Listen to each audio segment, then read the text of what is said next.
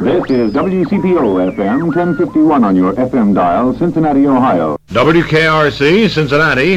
This is the Nation Station.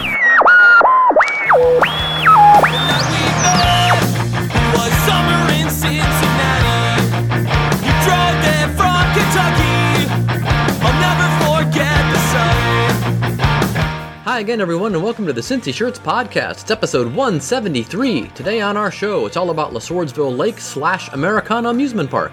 Well, the fire started in an area called Stardust Garden, and that was the major dance hall area. And during the winter time, and this fire happened in January, that building was stuffed full of ride parts and pieces of rides and storage and paperwork and just anything that could stuff in there during the winter. Scott Fowler is a historian and former employee of the old amusement park that was located where Route 63 meets Route 4 there in Monroe, Ohio. We discussed the history of the park, his memories of working there, the opening of the competing fantasy farm next door, and a whole lot more. If you've been liking the podcast, you can help support it via PayPal or Venmo. Simply use podcast@cincyshirts.com and chip in whatever you feel is fair. Also, be sure to listen for that special promo code for 20% off at the end of the episode. Now let's talk to Scott Fowler about LaSwordsville Lake and Americana. Cincinnati, Ohio. Cincinnati, Ohio. I come from C-I-N-C-I-N-N-A-T-I, Cincinnati. She came down from Cincinnati. Just maybe think of me once in a while. I'm at CincyShirts.com in Cincinnati. But one place we'd like to start is, since you're from Southwest Ohio, greater Cincinnati, are you from the area? I am. I grew up in Fairfield and went to school in the Dayton area and lived there for a while, and now I'm back in the Fairfield area. Okay, so we can technically ask you what high school, even though it was Dayton. I went to Sinclair College in Dayton. Oh, okay, all right. But what high school did you go to? I went to Fairfield. Oh, okay, and then then you went to college in Dayton. I see. Okay, right. Very good. All right, cool. And so, what started your interest, I guess, in LaSwordsville Lake and Americana? I mean, I reckon you probably went there as a kid. Actually, I think I may have went there once as a kid. It wasn't until like the late 70s, I was in high school, when I got a job at LaSwordsville. I didn't really think much of it at the time because, when you're 16, 17, you could really care less about things like that. I just wanted a job, make some money, having fun, that type thing. But I stayed there until the early 80s, and one of the places I worked was the main restaurant right off the main entrance. And that building had been built in 1934. And part of my job working in the restaurant was to carry these catering baskets upstairs to the attic for storage. And since I was usually the only guy around, I got elected to do that job. So once I got up in that attic, it was like, oh, I'm taking a break. And I was sitting there. I would look at the architecture of the building and the structure because I'd always been interested in architecture. And I kind of got interested in the history of the building, and from there it went from history to the park, and it just kind of expanded from there. Okay, so let's go back. I know a little bit about the history of the park, but maybe you can walk us through it in more detail. Of course, the original name was LaSwordsville Lake. I know that, but when did it open? How far back does it go?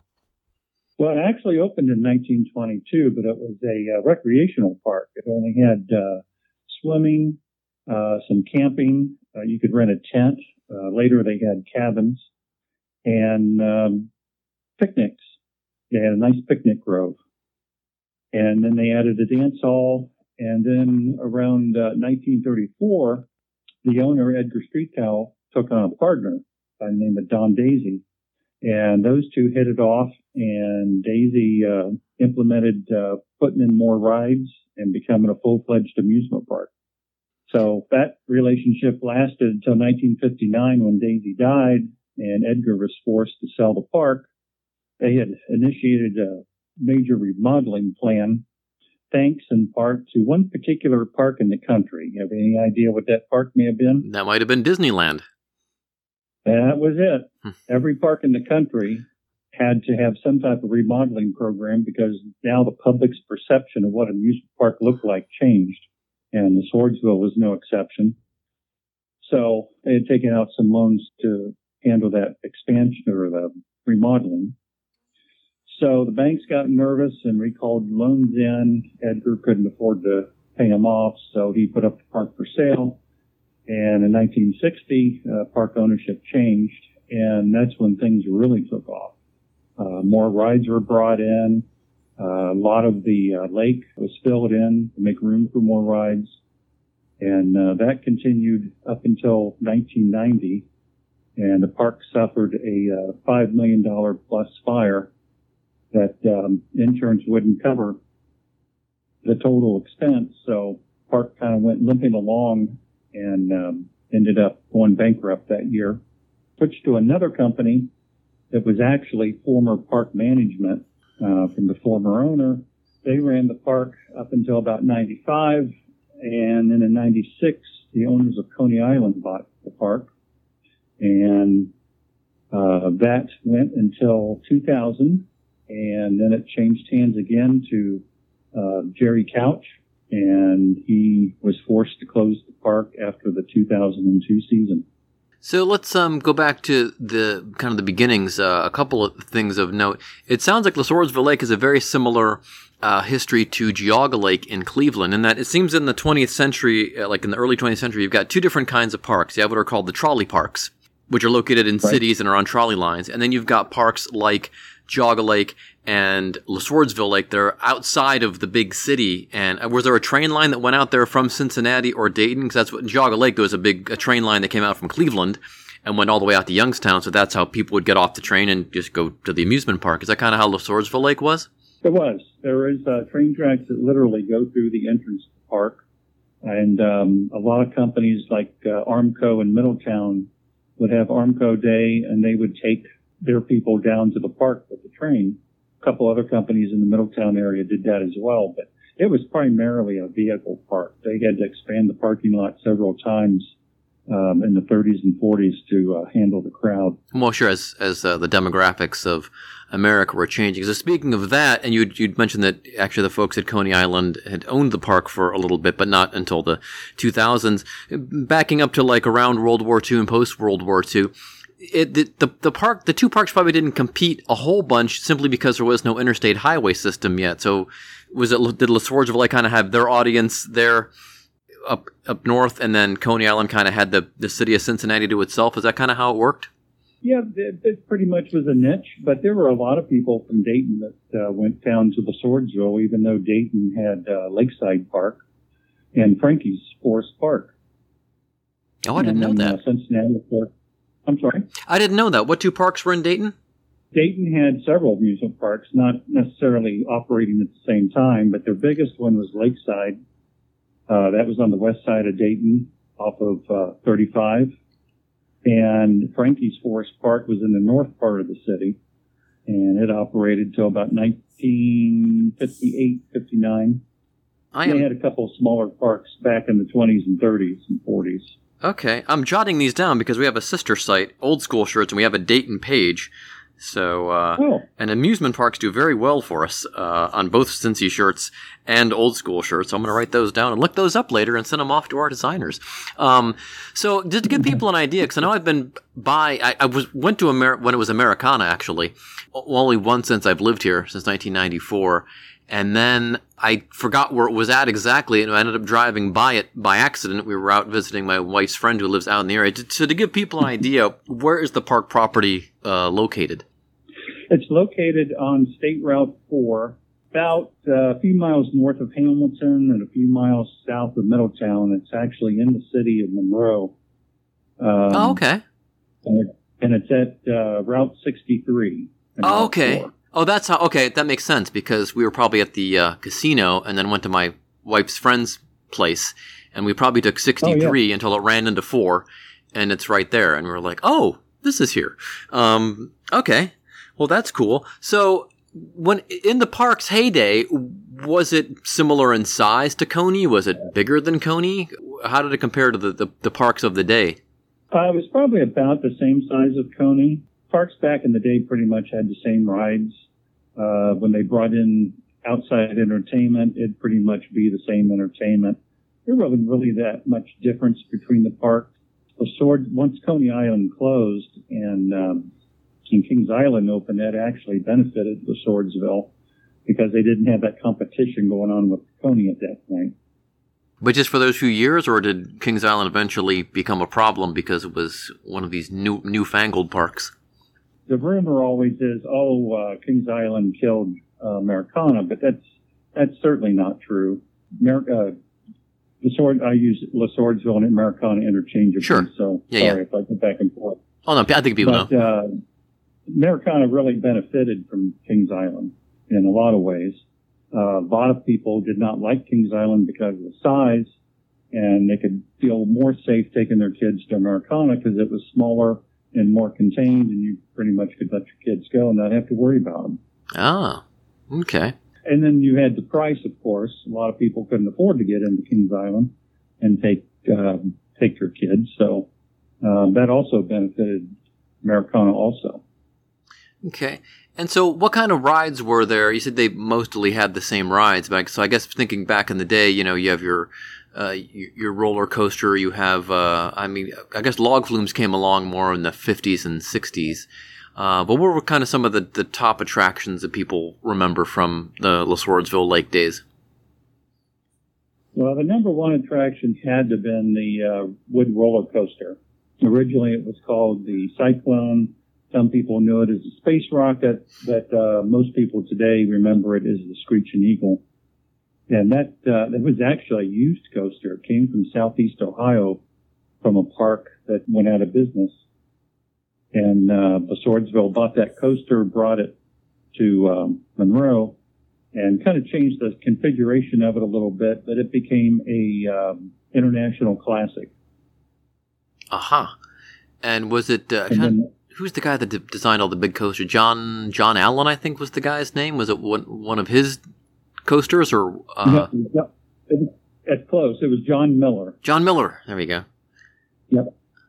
Okay. Yeah, he had designed a lot of coasters throughout the Midwest. I know Kennywood Park in Pittsburgh still has his Thunderbolt running. Oh yeah, that's a good one too. Yeah, and that's interesting. That's an example of a, I guess it was a trolley park that had managed to remain open, where, our Coney Island and Cleveland's Euclid Beach and all the other parks kind of went under. I guess probably there wasn't any other regional competition for Kennywood. That's why they've been able to stay as successful as they are. So, did you get more and more interested when you were working there in the history of the park? And were you there on your off hours, or once you were done working, were you like, that's enough of this place? Well, as an employee, you were there, anywhere 8 to 10 hours a day. So some days they would let you go early and you would go home because you were just tired. But it was a lot of hours, but it was a really good place to work. And you got a lot of perks out of it.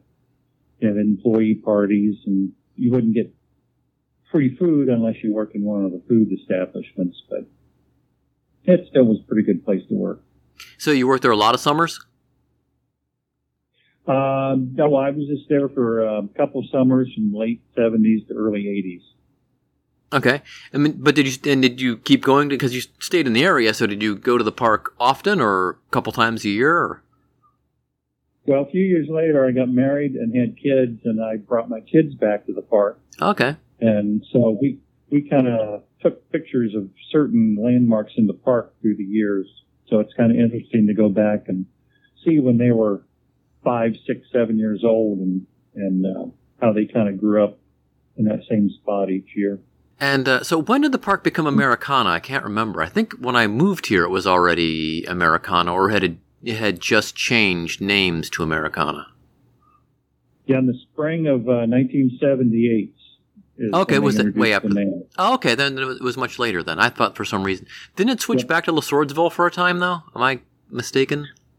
When Jerry Couch bought the park in 2000, he wanted to kind of change the park back into a more traditional amusement park back to its heyday back in the 40s and 50s.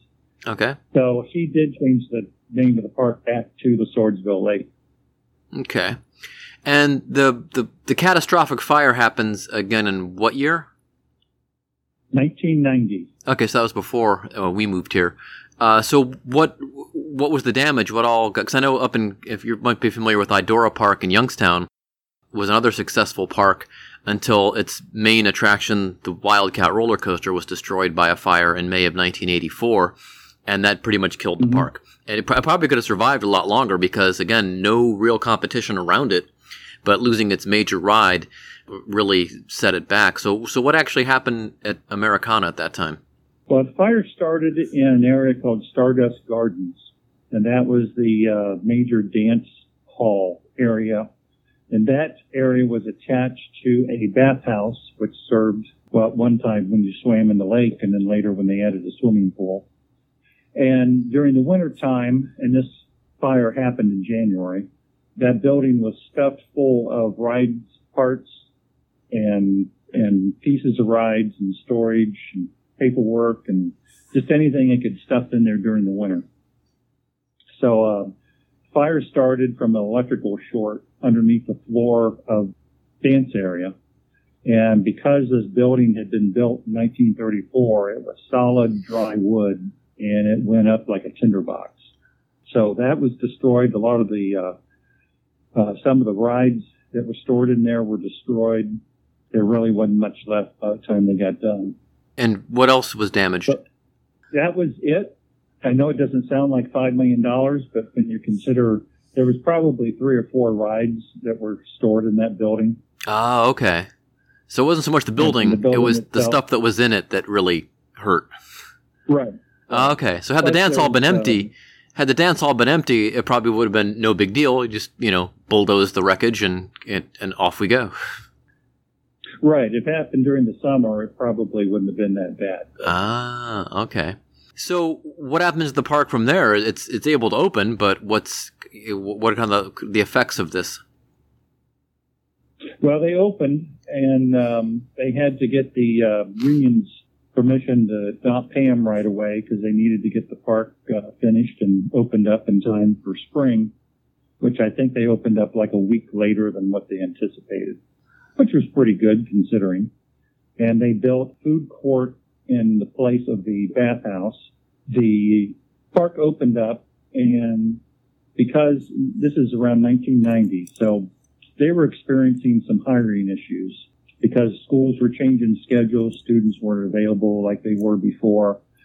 So they went to Mexico to one of the colleges and started recruiting students at this college to help out during the summer. And they built a dorm for them outside the park so they could stay in. I guess on paper it was a pretty good plan because Kings Island did it like 10 years later with no issues. Oh. But Americana was kind of ahead of the game on that one.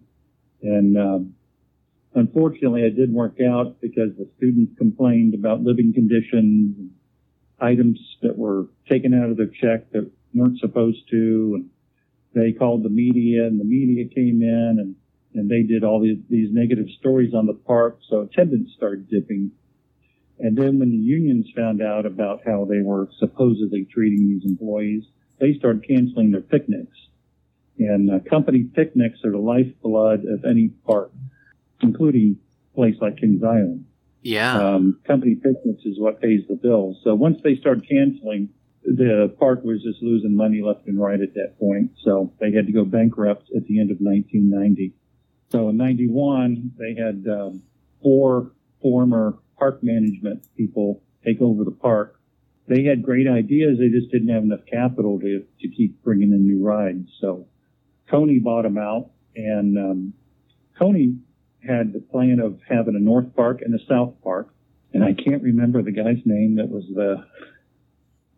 the head of Coney at the time.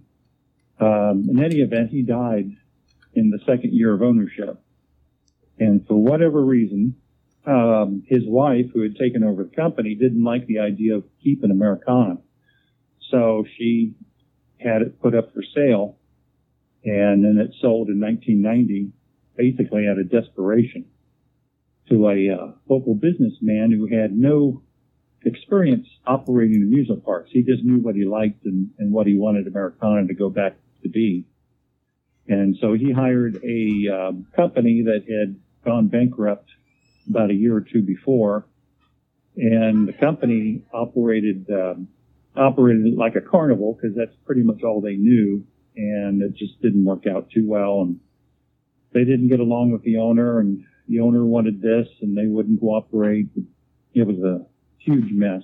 The owner spent a few million on his own improving the park, and it was just too much for him. So end of the year, he closed it down, had plans to reopen it, but it just never materialized. So, and who was the last owner of the park then, as an amusement park? That was Jerry Couch. Okay. He was a businessman that owned a camper sales That's right. company. Yeah. And he moved his company out to the front part of the park. And his goal was to have the nation's only camper sales business with its own amusement park. And then he actually ended up buying Fantasy Farm Amusement Park, which was located right next door. That was my next question. And he was going to make that into a campground, but the city wouldn't rezone it for him, so he kind of gave up things after that. So let's talk about Fantasy Farm. When does that come along? Fantasy Farm was created in 1963 by the former owner of the Swordsville, Edgar Streethouse. And when he sold the Swordsville in 1960, he still owned this land next door. And because he was kind of forced out by the banks of his ownership, he was still itching to operate an amusement park. So he figured, why not open one next door? Which was probably a crazy thing to do, but he was gearing his park towards small kids. So it was different from Swordsville, like in that it had probably smaller rides and was a little more kid friendly, kind of like Holiday World in Indiana. For folks familiar, is predominantly for smaller kids, though they do have some big coasters and a big water park. For years and years, I guess that was kind of a similar thing. It was geared more toward little ones as opposed to teenagers and young adults. Well, you would think so, but Edgar was a pretty shrewd businessman. He said it was geared for small kids, but in his early years, he would bring in large rides. That started a long-standing feud between the owners of Swordsville and Edgar. They would end up in court every few years, complaining just on little stuff that each one was doing. Swordsville tried to get Fantasy Farm closed down. Fantasy Farm opened up a swimming pool in 1963 and was ordered to close it because of a non-compete clause that Edgar had signed that he wouldn't operate an amusement park for 10 years. So the whole thing had to close, or just the pool? Just the pool. Okay. So how long did Fantasy Farm continue on? Edgar owned it until 82, and he sold it to a carnival operator by the name of Bill Johnson. Then Bill operated it until 81, when he finally closed it down because of insurance costs. He couldn't afford to keep operating it. Okay. And so what's on that land now? Well, today, Butler Tech, which is a major vocational adult school here in Butler County, they bought what used to be Americana's parking lot and the old Fantasy Farm site. And the old dorm that Americana used to house those Mexican students was transformed into part of their campus. Okay. And what about the Americana proper? Didn't that get turned into, is that a big city park or a county park now? Yeah, what used to be Americana Amusement Park is now called Bicentennial Commons Park. It's owned by the city of Monroe, and pretty much everything there has been leveled. There's a few things that were saved, and it's going to be part of a long-range plan to make this a major city park down the road. Eventually, it should have an amphitheater, kids splash pad, fishing lake. They just started building a walkway, try and open the park this fall. They're going to have, what is the name of that? It's the regional bikeway that runs from Field all the way up to Troy. The Miami Bike Trail? Yes, the Miami Bike Trail. Oh, it okay. is going to go through the property, and they should be starting construction on that here any time. Interesting. Okay. So if you go there now, can you see any remnants of Americana at all? The only thing you'd really be able to see, the old Skyride station still stands. It's going to be part of probably some type of shelter along the walkway. And then the Parks Administration building that was built after the 1990 fire, it's supposedly going to be used for Monroe's recreation department and hopefully a permanent museum for Americana. Oh, neat.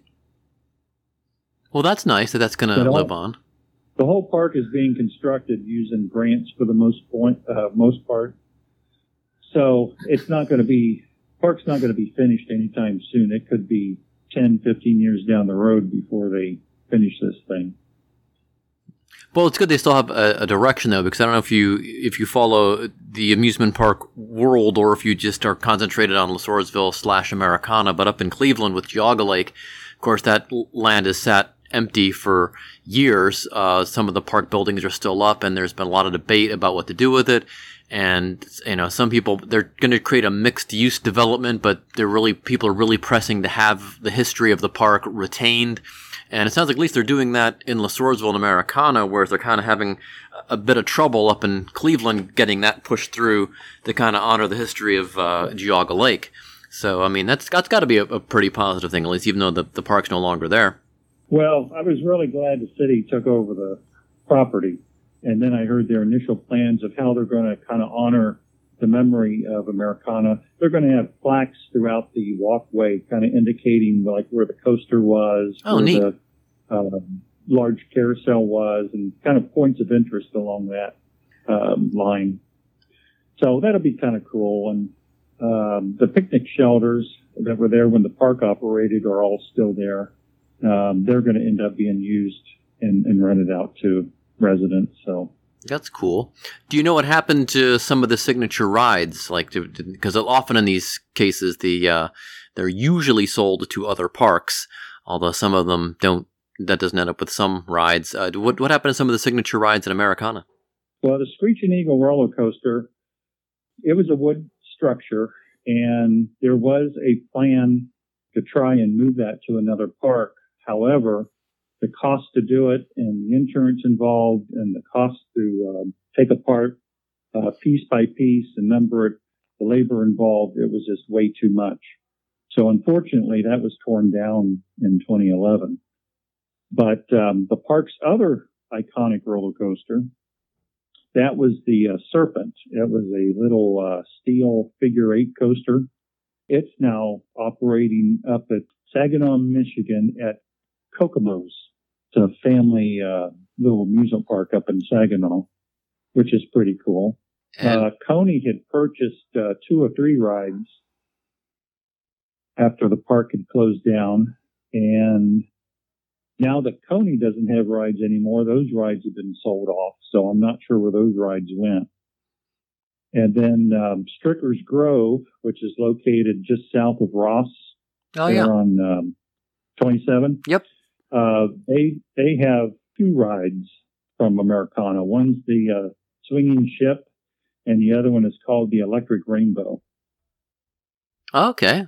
Well, good for those folks. Do you make it out to Stricker's Grove very often? I know it's mostly used for private events, and I think they used to, for years and years, be open, I think, to the public on, it was either 4th of July or Labor Day or both. I don't actually recall. I went out there once to do a story on them for Cincy magazine, and the lovely folks.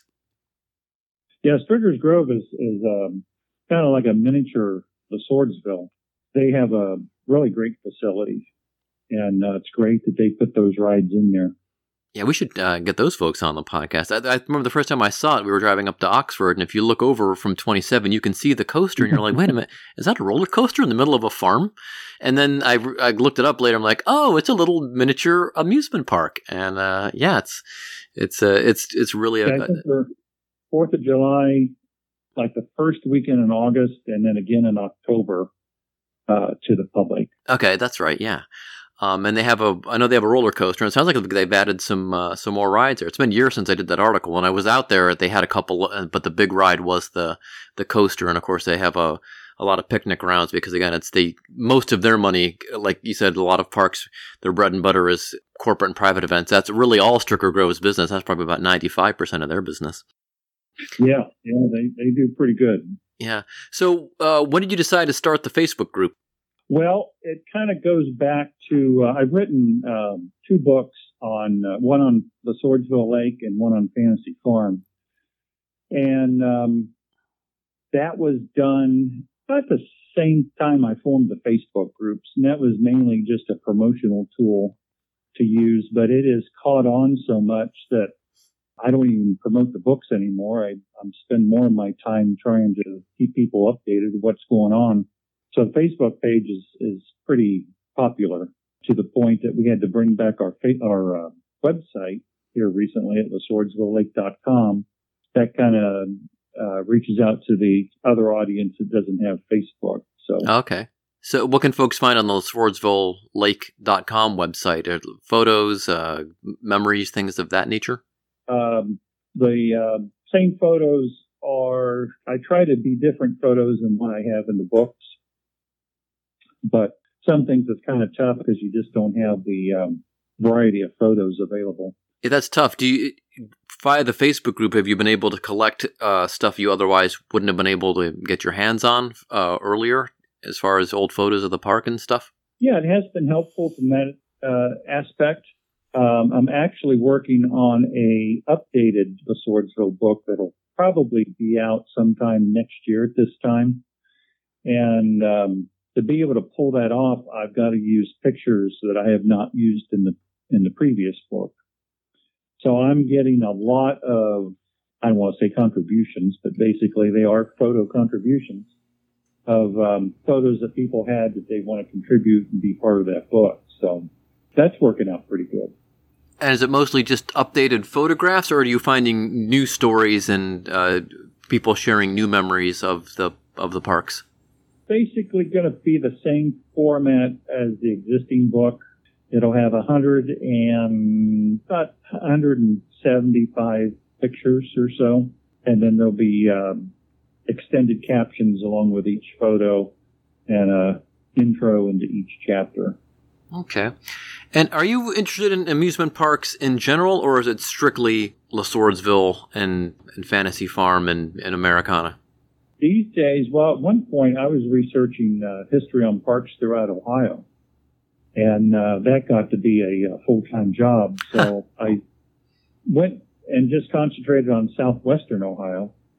And matter of fact, I still have a Facebook page out there dedicated to that. It's called the Southwest Ohio Amusement Park Historical Society, and it's a virtual organization. There's no dues or anything. It's just a Facebook page. That got to be almost a full-time job because from my research, there were at least 18 amusement parks in Southwest Ohio. Wow. Including the Swordsville and Coney. Yeah. Kings Island. Do you include Dayton in that, or just Cincinnati, or like Middletown and below? No, it includes Dayton. Okay. Dayton had 5 parks in its history. Indian Lake, just above Dayton, was my cutoff at that point. Huh. The only ones I know of course, are Coney, Kings Island, La Swordsville Lake. There was a Luna Park. It seems like every city in America had a Luna Park, because again, on our old school site, we have at least, I think Kansas City had one, Seattle might have had one, I think Cleveland had one, I think Pittsburgh had one. Luna Park, very popular name and there was one on the west side of Cincinnati. What were some of the other big ones that people of a certain age might remember or might remember hearing about? Well, like I mentioned before, Dayton had Lakeside, and it was open until about 1964. And then Frankie's Forest Park closed down around 1959. So after that, their only alternative was really the Swordsville Lake or Coney. Cincinnati had, at one point, Coney's biggest competition was Chester Park. It closed down in the early 30s, but it was a major amusement park for its time. And then there was another park in northern Kentucky whose name escapes me because it's not part of my I think it was in research domain. Latonia, maybe? Oh, Ludlow. Ludlow. I always get those confused. Apologies to our northern Kentucky listeners. It was in Ludlow, but I forget the exact Okay, name. yeah. I know what you're talking about. Though. And where was Chester Park located? Chester Park was located on the, I guess we'll call it the west side of 75, near, you caught me off guard on this one. It's near Spring Grove Cemetery. Okay. Cincinnati Waterworks is now on the site, and they actually have a little memorial inside their lobby of their Waterworks building with photos from the park. Oh, neat. Okay. And you said that one closed in the 1930s. Yes. Ironically, they couldn't pay their water bill, so they got foreclosed on. So I know this isn't exactly southwest Ohio, it's northern Kentucky, and the park never actually got built, but do you have anything on the ill-fated frontier world of Fess Parker? Oh, yeah. No, I never did research on that. It always seemed interesting, though, and kind of surprised they didn't go through with it, but I guess they were too intimidated by Kings Island.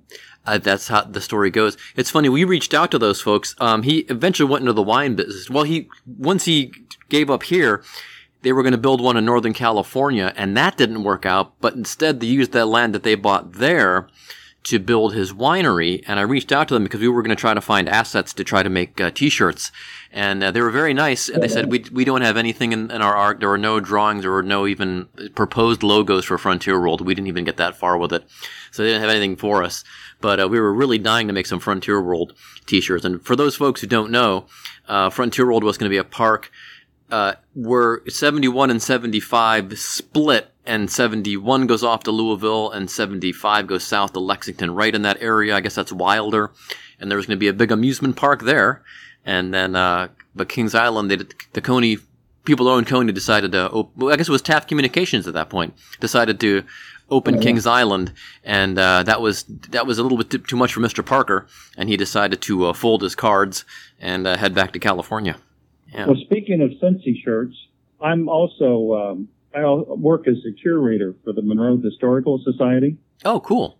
And we've got a temporary exhibit dedicated to a Swordsville and Fancy Farm in our main museum. And one of our items is I thought it was an original shirt because it looked old, but then I saw Cincy shirts on it, and I thought, oh, I know who that is. Yeah, we do have an Americana shirt. Yeah, we have Fantasy Farm. We have Americana. And I think we have a Swordsville Lake shirt. The company. Yeah, I think it's using the newer logo, but yeah, that's probably. Oh, we should probably update that with the older logo as well. We've been open for the exhibit on museums only open on the first Saturday of every month through October, from 11 to 2. So it's kind of a limited time to see the exhibit, but it's been received pretty nice from people. A lot of great comments, and it is chock full of stuff, literally. Cool. From floor to ceiling, and it also has a wall dedicated to Fantasy Farm. And where can folks find that? Where's that located? The Monroe Museum is located, I'll loosely say downtown Monroe, but it's right off of Cincinnati-Dayton Road and 63. Oh, yeah. Okay, we're kind of where the, there's a couple of things there. Because if you go west away from the casino and the McDonald's and all that, you'll run into that intersection. Okay. And is there an ice cream parlor there, or am I thinking of something? No, that's the one in Westchester. I get those two areas confused. I'm sorry. You're probably thinking of the Fantasy Diner and Ice Cream Parlor. Yeah. That's exactly right. That's at the old restaurant at the old Fantasy Farm Park. Oh, okay. you were saying that you were kind of a historian on Southwest Ohio parks, but now you've kind of just dialed it back and are just concentrating on Fantasy Farm and Americana. You have any other plans to maybe rekindle the interest in the other Ohio parks or other parks around the country? To tell you the truth, I don't think I have time. I hear you. My time with the Swordsville and Fantasy Farm are just, we've got such a feedback on a regular basis that I just find myself spending too much time dealing with that. So I would love to, finish researching the other parks, but just don't have the time. Yeah. Well, it's good though, because you can concentrate on, those two and then get a kind of a detailed view of that. There's a Facebook page you may be familiar with called Defunct Land. It's really popular. It concentrates on all the parks, I believe in the U.S., maybe Canada. And this is a full-time job for this guy too. He does YouTube videos and things like that. So for folks out there that are interested in such, recommended you check out Defunct Land. We tried to get him to advertise and let us post some T-shirts on his site, and he never got back to us. So just to give you an idea how busy he is. So so what do you say your day job is? You're a historian, or are you just a historian in addition to being an author, and you still have a regular day job? Well, I'm retired from full-time work, so I don't get paid for this job. But I'm on the board of the Monroe Historical Society, and one of the openings was curator, and I had somewhat experience doing that for another historical society. I thought, why not? It's a pretty good gig, so I can't complain. There you go. And you're staying busy, so that's a good thing. Yeah. All right. Well, sure. All right. Well, terrific. Well, this has been a lot of fun. Learned a lot about Swordsville Lake and Americana and some of the other parks around the area. I don't know if you've listened to our show before, but as the guest, our final order of business involves you choosing a coupon code for the listeners, and they'll be able to use this for the next week that the show is up, and they can use it to take 20% off their entire Cincy Shirts or oldschoolshirts.com order. So what would you like that coupon code to be? It could be a word or a short phrase. What would you like that to be? Probably ought to keep it simple, I guess. How about Americana 1922? Americana 1922. Perfect. All right. It fits well with the Memorial Day coming up here. Well, great. We may reach out to you, too, to see if you have any other, logos or assets, because you're saying we're using the updated Swordsville Lake. I'm sure the designers would be interested in probably coming up with a more retro and classic Swordsville Lake design as well, because it's still, very popular and a lot of fond memories for folks in the area, certainly. Yeah, I could probably send you some of the old logos. They're not that exciting. They do have a scripted one that's kind of cool. Yeah, well, that's what people would dig. Well, great. And again, so folks, easy to find on Facebook. That's how I found you. Swordsville Lake Americana. Just type that into your Facebook search. It'll come right up. And then you said the website is LaSwordsvilleLake.com, or is it Americana.com? I've already forgotten. LaSwordsvilleLake.com. LaSwordsvilleLake.com. Terrific. Well, great, Scott. I appreciate you doing this and taking the time to fill us in on all this. And have a great holiday weekend. And have a great, terrific. And great talking to you. Have a great holiday weekend and a great summer. Okay, thanks. Thanks. Bye-bye. Bye.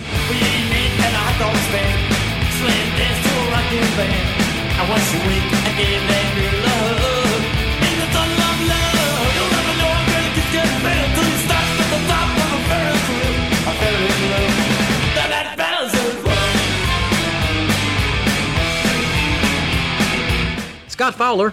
Yeah, some fun memories there of Swordsville Lake and Americana. I believe also this is the second week in a row we've used the Ramones. First time that's happened. And I think we've used this song before, although I don't remember discussing any other amusement parks in detail with any of our previous 172 guests. But we are trying to get some folks on to discuss Kings Island. We will get back to you. If you know anybody that is an expert, please let us know. The guy we're trying to find is a little hard to get a hold of. In any case, just go to all those websites that Scott mentioned, the Facebook page and all that stuff for Swordsville Lake and Americana, and you'll be all caught up on those. And I reckon his books are available at Amazon or your local bookstore, wherever you get your books. And now if there's someone you'd like to hear on the podcast, simply email us podcast@cincyshirts.com, and you tell us about the person in a couple of sentences, why you think they'd be a good guest, or you can volunteer yourself. We had a few people do that. The Green Township Historical Society guy. Oh, and by the way, anybody from Anderson Township that would like to be on the show to discuss the history, we've had a devil of a time finding someone to be on the show. Billy is from here. I've lived here since 94. We could do it ourselves. I would rather have an expert. So if you know somebody that knows all about Anderson Township or any of the communities in the tri-state for that matter, again, email us podcast@cincyshirts.com, put podcast guest in the subject line, and let us know what you know. Now, be sure to tell friends and loved ones about the show, of course, including folks who may no longer live in the area but still feel connected to the tri-state area. And if you haven't already, check out the Cincy Shirts podcast archives. Like I mentioned, 172 of them back there for you to enjoy. Today's show is produced by me with help from Josh and Darren. Our theme music is Cincinnati by Big Nothing. They are from Philadelphia. Find their music at iTunes, Spotify, or wherever else you get your music. Find vintage tees from great places like Philadelphia, Boston, Phoenix, Pittsburgh, Cleveland, Louisville, Seattle, and tons more at oldschoolshirts.com. We have lots of defunct teams like old football and hockey teams, soccer, old shopping malls, restaurants, you name it. Like Cincy Shirts, but for those towns. And again, the promo code for this episode is Americana 1922. All one word, all lowercase, all uppercase. That part does not matter. You can even mix and match uppercase, lowercase. That doesn't matter either. But more importantly, you're going to use that to take 20% off your entire CincyShirts.com or OldSchoolShirts.com order. We have a lot of old amusement parks and old school shirts, by the way. Or you can go into Over the Rhine or Hyde Park, or 2 stores there, and you can use the promo code in person, and they'll give you 20% off there, including 20% off a print-on-demand shirt at OTR. It works for that, too. All right. Follow our social channels, Facebook, Instagram, Twitter, and Snapchat for the latest Cincy Shirts news. Tell your friends about the show. Give us a good review wherever you get the podcast from. And as always, download or stream us next time. Bye. Cincinnati, you stole my heart. I don't think I slept that night. I don't think that it was right of me to leave without saying goodbye. I never said goodbye.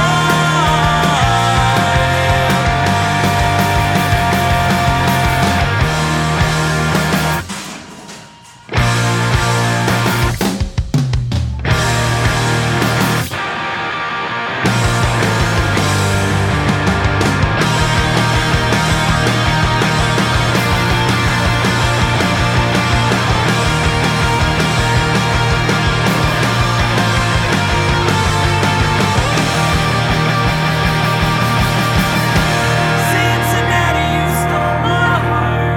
I don't think I slept that night. I don't think that it was right of me to leave without saying goodbye. I never said goodbye. I wish I said goodbye.